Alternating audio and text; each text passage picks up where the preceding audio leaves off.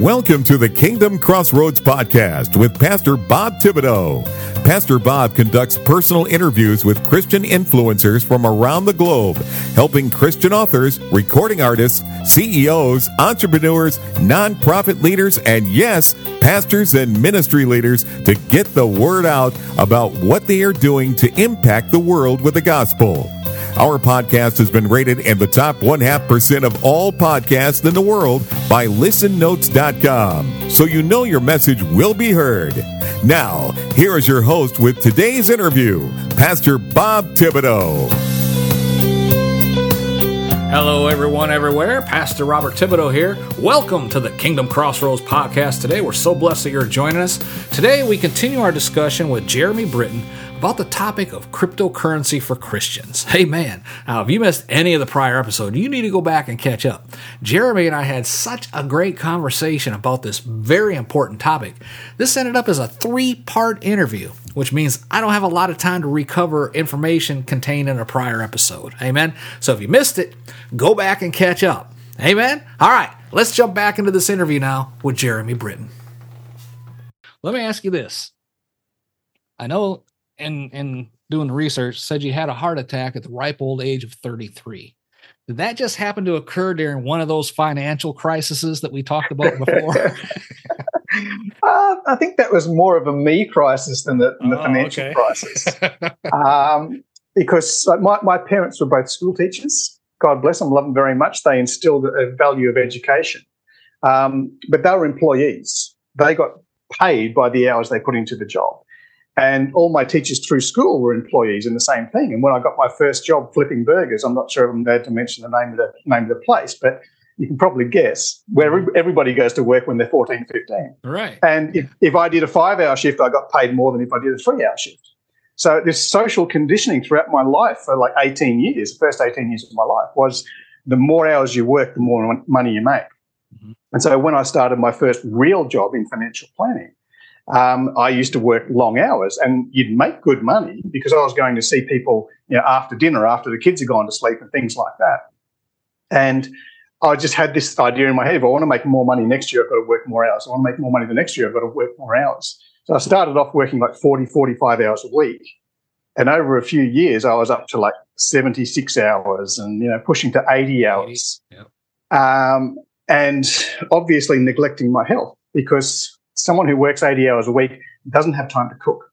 Right. And I'd be driving to an appointment at 4 o'clock in the morning, going to see a client that's like 4 hours away. And the only thing I can grab on the road is, fast food. It's the only thing open at that time in the morning. And then coming home at 11 o'clock at night, grab some more fast food because that's the only thing that's available. That's right. At that time of night. And, I didn't have time to go to the gym. I'd wake up in the morning, I'd have a couple of coffees and, at nighttime I was so jazzed and my head was full of figures and names and numbers and things like that. So I'd have a couple of shots of alcohol to get me to sleep. And so over a period of time, I just gradually increased my working hours. My waistline also gradually increased because I wasn't eating the right foods. I wasn't working out. And I just had a very unhealthy lifestyle. Yeah. And I did get sick. I got influenza. And I continued to go to work because I can't afford to take time off. My clients need me and I need the money and that sort of stuff. Yeah. So I kept going to work. I lost my voice. And I'm like, I can't talk on the phone. I can't. My client, maybe I can just whisper to my clients. And I was whispering. And there's probably a speech pathologist who's listening going, oh, my God, whispering is much worse for your vocal cords than speaking normally.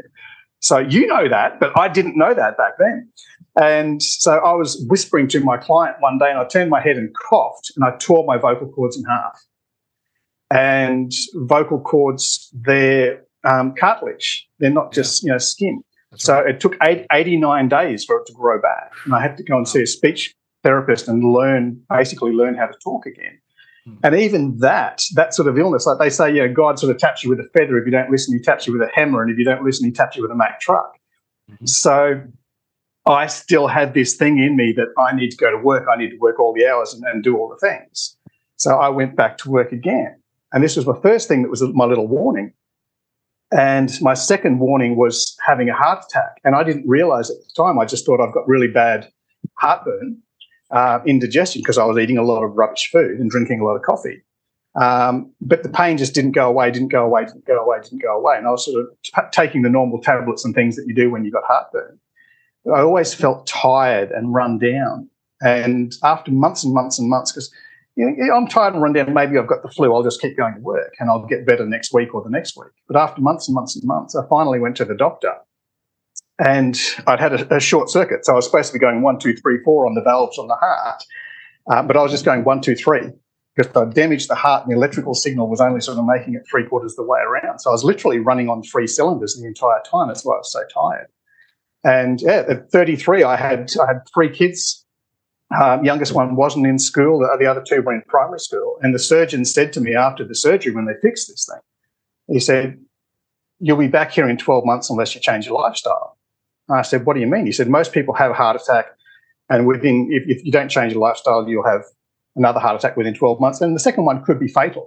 And I'm like, "Oh my God, I've got 3 young kids. Yeah. I don't want to be dead. What do I need to change about my lifestyle?" And he's like, "Well, I'm not a life coach. I'm a heart surgeon.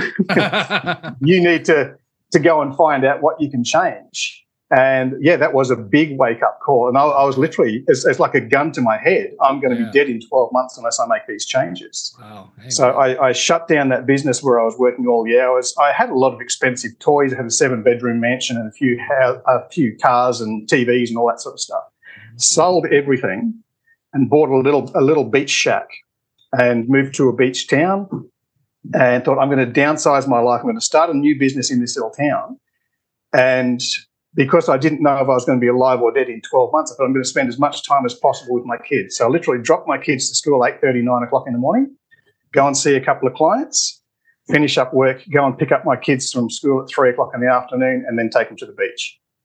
And my thinking was at that time, because I'm going to be working 60% less hours, my income's going to go down by 60%. So I got an old car that I bought, for like $5,000, got the little beach shack, and deliberately created this very frugal lifestyle because, again, in my head, right, I was thinking 60% less hours, 60% less income. Yeah. And I didn't really take stock of it until about like 6 or 12 months later when I looked back and went, wow, I'm actually making 90% of the income that I made in previous years. Amen. Like my income had dropped by 10% and my working hours had dropped by 60%. Oh, what is going on? Yeah. It flies in the face of everything that I've been conditioned to believe from all of my friends and family who are employees. Yep. And I had to sit down and think about, like, how is this happening? How can I make more money in less time? And a lot of it came down to just the grace of God and being in the right place at the right time. But if I go to the gym at 9 in the morning, there's going to be 3 or 4 people in the gym, all right? They're the people who don't need to be clocked on, who don't need to be sitting behind the office desk. So these are the guys who own a very successful business who don't need to be in the office. When I go to the beach at 10:30 in the morning to have a coffee, there'd be like 5 people in the cafe because they're the people who didn't need to be at work that day. So I was meeting very wealthy clients, whereas before, like going to see people after hours, because you obviously had to go and see them after they finished work. Mm-hmm. These are the people who needed to be at work like me. So I was back in the day when I was working 70, 80 hours a week, I would have loved to have just one CEO as a client. And when I stopped working all of the hours, I started finding them everywhere. So I was, instead of rushing around with butterfly nets trying to catch all these little sort of butterflies, I just sat still, I waited, and all of a sudden the butterflies came to me. Praise the Lord. So, that's awesome. That's awesome. Yeah, it's amazing. I would never have believed it. So there's people going, oh, I don't believe that. Try it. Yep. Commit to it. And the thing is, when I got out of the military in 1989, I was selling insurance part-time and then decided, okay, I need to make more money. So I went and seen my general agent at his office and walked in and said, I need to go full-time. What do I need to do? And he said, see more people. Real simple, right? And so it goes into the same thing. You just got to try harder. Put yourself out there and do it farther. Do it more. Mm-hmm. And you start getting, like I said, running them late nights, grab a burger on the way home, go to bed, get up in the morning, out the door you go, meeting somebody for lunch, all that stuff, right? Amen. Now, we started before the recording started. I mentioned, that I had an opportunity to purchase Bitcoin about 2012 or so, I guess it was. And it was just after I retired. And I said, Bitcoin's like $37 at the time. I was looking at charts, thought, I went from 30 cents to $37. Yeah, this thing is topped off. It's not going anywhere. But, I kick myself now. But I guess the question I have for you is Bitcoin dead? We've seen it go from $64,000 where it is down to 21,000 right now. But it was down to like 14 or 15,000. Is Bitcoin dead, or is it going to make a comeback? Well, again, looking at the charts, like obviously Bitcoin's only been around since 2008, 2009, so it's not as long a history. One of my favorite charts I have on my wall in my office is 200 years of the stock market. So you can see it went down when the war was on, and then it bounced back, and it went down during World War II, and then it bounced back, and it went down, in the Great Depression, and it bounced back. And over time, it's just like you put a saw, and it's a sawtooth pattern. But you can see, this is what happened when the interest rates were 18% back in the late 80s, early 90s. This is what happened after the 1987 famous, Black Monday crash and that sort of stuff. So you can see these patterns, and you can see what the stock market did when the interest rates were high. You can see what the stock market did when there was a war on. And you can overlay on top of that 200 years of the property market and say, okay, house prices actually went down when interest rates were high. When interest rates went down low again, property prices increased. And you can see these patterns occurring. And there's actually a 4-year pattern with Bitcoin, which coincides with something called the halving. But very, very basically, if you look at the chart over the last 15 years of Bitcoin, you can see, it went from 30 cents up to $37, and then it crashed down. And then it took off again, and then it crashed down. So it's actually dropped by like 60 to 80%, 3 or 4 times. And roughly, every 3.5, 4 years, it'll drop by 80%, but then it'll go up by like 10,000%. So for the people who are holding, it takes a lot of courage to hold. But this is one of those times where it's on super special at the moment. Really, I mean, we talked about, because you and I both have a little bit of grey in our beards. We can remember 1999 when Yahoo launched, and Google and all of these sort of companies. The big sort of tech thing, and there was Jet.com and Pets.com and all these .com companies that were given $1 billion valuations, and a year or two later, most of them were bankrupt. Out of business, and when that sector went down, Apple went down by 80%. Microsoft went down by 60%. And, if you were holding at that time, you go, oh, my God, I should jump out, right? But imagine being able to buy Apple when it was 80% off, or buy Microsoft when it was 60% off, and then hold. The crazy thing is, Bob, if there was a sale on toilet paper, half price, we'd stock up. We go out and buy a year's supply because we know I'm going to use it, right? That's right. And if there was a sale on tins of baked beans, you go, I've got to go and buy all these half-price baked beans because they'll keep. I can put them in the cupboard. Same is true of good quality stocks. The bad ones like Pets.com disappeared, and the good ones bounced back. So Google, Apple, Microsoft, Amazon, these guys bounced back. And Bitcoin is scarce. Bitcoin is what they call digital gold, because there's only ever going to be a finite amount. You can't create new Bitcoin. No one can print more, like the Fed can print more cash. Right. The guys who own a company can print more stock certificates. But you can't print more gold, and you can't print more Bitcoin. So over time, the value of Bitcoin will increase. And if you look at a gold chart, I mean, there's fluctuations in a gold chart, but you can measure the value of gold over the last 6,000 or 7,000 years. We know what it cost a Roman soldier to buy a pair of shoes when Jesus was around, because that is written down. And they used an ounce of gold to buy a pair of shoes and a tunic and a hat. And now an ounce of gold will still buy you a pair of shoes and a suit and a hat. Same, pretty well the same exchange rate as it was thousands and thousands of years ago. But the value of the dollar has obviously dropped a lot, because your grandpa used to get paid, like $2 a week or something. That was a lot of money back then. But now it's nothing. So, amen. Bitcoin is unique in that. I've heard the term decentralized finance, or DeFi. What is that, and is it good or bad? It's again like the chainsaw and like the internet. It can be bad if it's run very badly, and we have seen some DeFi companies, famously like Celsius and FTX and these kind of go bankrupt. We've also seen exchanges go bankrupt because these people, and some of them were very young, Sam Bankman-Fried, I think, was like 27 or something like that. And he was worth $40 billion one day and he was worth nothing the next day. Young and inexperienced. I mean, you can be a 15-year-old running an international company if you want to, but you better make sure you've actually done a lot of reading, had a lot of research, had a lot of experience, or be surrounded by people and coaches and mentors and that sort of stuff. So decentralized finance is basically like a bank for your cryptocurrency. So you've got some gold, or you've got some Bitcoin, or you've got some whatever, and you're intending on holding that for a long time.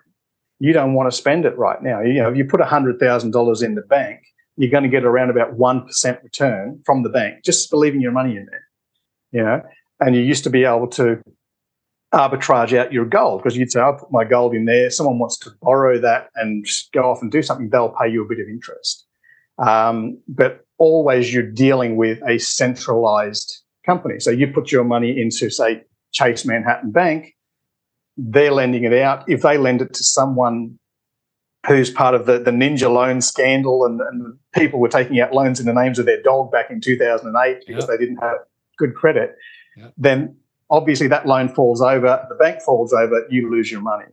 So decentralized finance is again, like eBay, it's like taking out the middleman, and it's peer-to-peer. So you'll say, I'll put $100,000 worth of cash or Bitcoin or whatever into this contract, lock it up for 12 months, and I will accept, 2% is what you want to earn.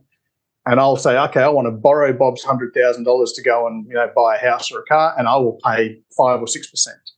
And there'll be a smart contract agreement between us. I'll pay the money, you get the interest. If I stop paying the interest, you can withdraw the money. So it's controlled by a smart contract. It's all supposed to go very, very well because you don't have to rely on an intermediary like a bank in the middle. It's supposed to go well, but obviously, as with anything, people can be bad actors. And we've seen it, in the stock market with Theranos. We've seen it with Enron and that sort of stuff. You have bad people doing bad things and they can cover their tracks because they think they're clever. They can hack into computer systems and things like that. So, it can be a bad thing if it's used by bad people. It can be a great thing if it's used by good people. All right. That's your answer. You were part of the first diversified crypto mutual fund way back in 2016. So crypto has been around a while, right? Yeah. And like I said, we've seen the news, FTX and other crypto exchanges. Aren't those like stock exchanges though, that manage mutual funds and things like that, which you started with back in 2016? How does all this affect your business? Well, it makes us look really good. The fact that we've been in business for 7 years and we're still here. It is unfortunate. Obviously, a lot of people lost a lot of money with FTX and with Celsius and things like that. People lost money with Theranos. People lost money with Enron and WorldCom and Pets.com and these other things. So it's unfortunate, but obviously we can only regulate as much as we can regulate. So the SEC wasn't going around and visiting the Theranos lady at her home and finding out how much she spent on food and luxury cars and things like that. So there's laws in place, but it's like having a signpost in place that says you can only do 55. If you wanted to, you could do 80 through that zone. You're probably going to get caught. You're probably going to get in trouble, but you might get away with it for a little while. And so these guys who sort of break the rules and do the bad things, they usually get in trouble. And it might take a year, but they get in trouble. So when you see a company that's been around 5-6 years, particularly in crypto, not only in the stock market, they must be doing something right. Amen. They must be looking after their clients. They must be actually keeping a lid on things and not doing anything rotten. So, it's unfortunate to see some of these guys disappear, but it does make us look good by comparison. Yeah, amen. Explain for us how the average person today can use cryptocurrency to obtain wealth as part of their long-term financial plan. Well, again, there's different sides to the crypto because Bitcoin is a storage of value like gold. It's also a medium of exchange, so you can literally email Bitcoin to other people and use it as payments. And you and I are in different time zones. If we had to rely on the bank, like today is a public holiday in Australia, and I send you the money and it won't be processed by the bank until Monday, and then your bank it's Monday, midnight Sunday at your time. That's going to take days and days to get there. Yeah. So crypto is an instant medium of exchange. So you can use it like that. You can use it as a storage of value. And that's why I say Bitcoin is unique because it's like digital gold. Most of the other cryptocurrencies are more like stocks. And when I started trading in the cryptos, I said, oh, this is like the stock market. I know how to do this. I can do this. I can generate good returns for our clients. And so like the first couple of years, we were making like 500 or 600%. Wow. Because I know how to do the research and make sure we get the good ones and avoid the bad ones. So for people who want to get started, you can have a look at it like stocks, or you can have a look at it like gold. Because we've obviously got, there's bond markets, there's property markets, there's commodity markets, there's gold markets, precious metals, that sort of stuff. There's different things. It's not just stocks or bonds. Right. Different things available to you. And in crypto, there's different things. So you have to have a look at what you're comfortable with, what your risk profile is, bearing in mind that crypto has 4-year cycles rather than 18-year cycles like the stock market. Okay. Can be very volatile. It can drop 60% overnight and then go up 1,000%, within a few months later. So I think, there's no financial advisors in the world who are currently legally able to give you advice on which crypto to buy. So, and that's because there's no regulations from the SEC or the who's the other guys, the CFTC, who are there. There's no regulations, so the guys have got no regulations to follow. So it really becomes like, who do you trust? Do I look on YouTube? Do I follow the person on TikTok who says he's 16 years old and made $1 million last Tuesday, and here he is in a Lamborghini, but it's probably rented or it's someone else's. Yeah. So you really have to do your due diligence. We've provided, for the last 8 years, we've provided a free service called Crillionaire.com. So it's like CRY for crypto, and then obviously the last bit of millionaire. So we started, before we even started the mutual fund, we started giving away free advice. And when I wrote that book you referred to earlier, I wrote that book after I decided to quit financial planning. And I didn't want people going to, because there's good financial planners and there's bad ones, and there's ones who are not so clever. So I wanted to give that book so people could read the book and they'd know how to do their own financial planning, how to choose their own stocks, when to sell the stocks and buy property and vice versa. That's why I wrote the book. And after I wrote the book and gave that away to people, a lot of people contacted me and said, that's kind of like telling me how to tune up my own car and change my oil and adjust the spark plugs and things. I went, yeah, that's kind of what it's like. And this guy said to me, but I don't have time to do that. I pay a mechanic to do that because I don't have time. I'm very busy. And I went, okay. And then he got to his point and said, look, I know how to do it because you showed me in the book, but I don't want to do it. Can you do it for me? And I'm like, oh, my God, I'm going to have to start another financial planning business. And I did. I started a little one, from the front garage of my home. I borrowed $5,000 for the registration and things like that, started up another business. And a few years later, someone looked at my business and went, hey, I want to buy your business. And they offered me 6 figures for the business. And I went, great, I'm in and out. And then I can write another book or something like that. So we created this Crillionaire.com to give away the information and say, if you think of these like stocks, there's a little procedure. There's a 4-step procedure, 1, 2, 3, 4, to make sure you're always getting the best stocks or crypto and make sure you avoid the bad ones. So we update that site, every couple of weeks. We put a new coin up there because there's more than 24,000 coins at the moment. It's a lot to comb through. And the ones that we have recommended, sooner or later they go up. Some of them up to 10,000%. We've done that 6 times now. We've made over 10,000% on 6 different projects because we get the good ones. Sometimes it takes 2 years to get that gain. It's not like you buy it now and wait till next Tuesday. Yeah. But in that 8 years, we've also never had a scam or a rug pull or any of these sort of things where someone takes your money. Amen. We've never done that because we just follow the process. And we were teaching people how to do this. And then a financial planner actually came to me and said, it's great that you're teaching people how to do this, but can you do it for me because I don't have time? And I'd known this guy since my early days of financial planning, like more than 20 years. I went, I don't really want to mess with your money because we're friends. And if I lose your money and if it goes down 60%, you're going to get mad. And he said, no, I won't.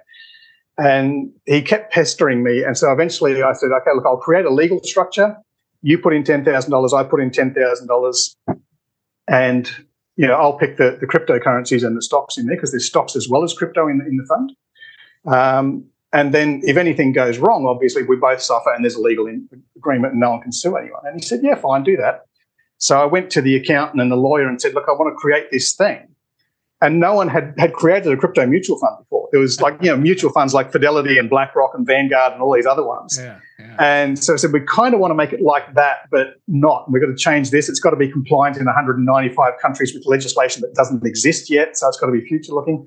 And they're like, oh, this is a really complicated project. Why are you doing all this? And I said to the accountant and the lawyer, I want to create this crypto mutual fund. It's like Vanguard for crypto. And both of them said, oh, we'll put money in that. I was like, how many lawyers do you know? How many accountants do you know? They never invest in anything. Yeah. So there was like 6 or 8 of us at this stage who put our money in. Praise the Lord. And I said, okay, look, we'll run it for a year, maybe 2 years. If it goes well, we'll launch it to the public. If it doesn't go well, we'll just bury it in the cupboard and pretend it never happened. But it did go very well because we had the discipline to the 4 steps of choosing the right ones. Mm-hmm. So we launched it to the public in 2018 after we started in 2016 privately. And again, we haven't had a scam. We haven't had a rug pull. We haven't had anyone rip us off because it's just 1, 2, 3, 4. It takes less than 5 minutes to do the steps. And we teach people. So if you want to learn how to do it yourself, if you've got plenty of time, if you're retired or if you're unemployed or whatever, go to Quillionaire.com, learn how to do it yourself. Great. If you're too busy, then we'll look after it. And obviously we've got to charge for that, right?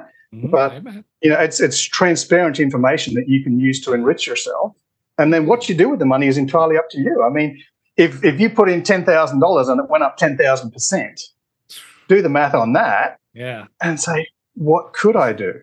What impact could that have on my kids and my grandchildren? Now you can go to that fast food restaurant for lunch, right? So, and we also believe in giving back too, right? So if anytime you're making more money, that gives you the power to give away more money and impact more people. So we've sponsored over 200,000 kids in emerging countries in Indonesia and in Africa and that sort of stuff. So these kids can actually get food and water and get education. And we don't feed them if they don't go to school. They go to school. They go to an entrepreneurial school to learn how to start their own business because unemployment is a big problem in underdeveloped countries. But they can start a business. They can grow carrots and they can sell the carrots by the side of the road. They can set up a lemonade stand. We'll teach them how to start a business. Mm-hmm. And while they're learning, we'll feed them and water them. And then one day they'll be able to feed and water themselves. Amen. Amen. Hey, folks, Pastor Bob here. That's all the time we have for part 2 of this great interview, this great 3-part interview with Jeremy Britton, as we are discussing cryptocurrency for Christians. I'm telling you, folks, you need to drop down to the show notes, check out those resources from Jeremy, get in touch with him, order his books. These are all things that will help to bless you if you go about the process of investing in crypto properly. If done improperly, well, you can see the news reports about that, amen? Be sure to come back for part 3, though, in the very next episode, as we'll be concluding this great interview with Jeremy Britton. Till then, this is Pastor Bob reminding you, be blessed in all that you do. Thank you for listening to today's episode of the Kingdom Crossroads Podcast. Please subscribe to our podcast so you can be notified when another episode is published. With over 800 interviews and 1,000 published episodes, Pastor Bob is known as a podcasting expert for helping others to create their own podcast to share their messages with the world. Please visit our website at www.podcastersforchrist.com. That web address again is www.podcastersforchrist.com for more information. Until next time, be blessed in all that you do.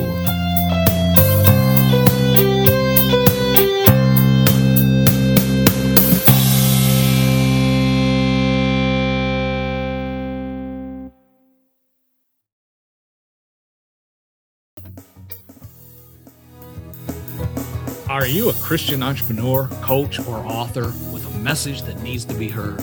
Picture this: your voice reaching thousands, your story inspiring hearts, and your business flourishing like never before.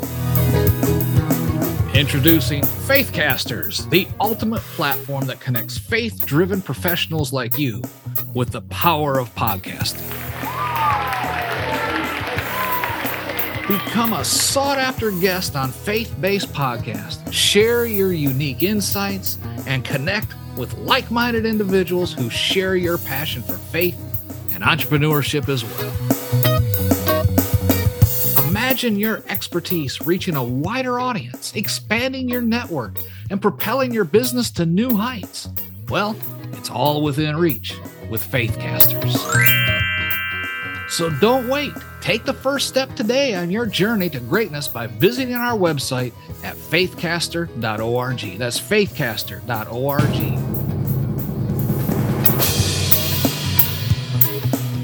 Join the Faithcasters community now and unleash the full potential of your faith-driven enterprise. You do not want to miss this opportunity.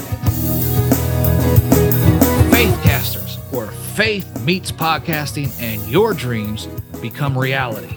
Visit faithcaster.org. Let's soar together. And remember, anyone can be a podcaster, but only a Christian can become a Faithcaster. Faithcasters, your voice, your platform, your success.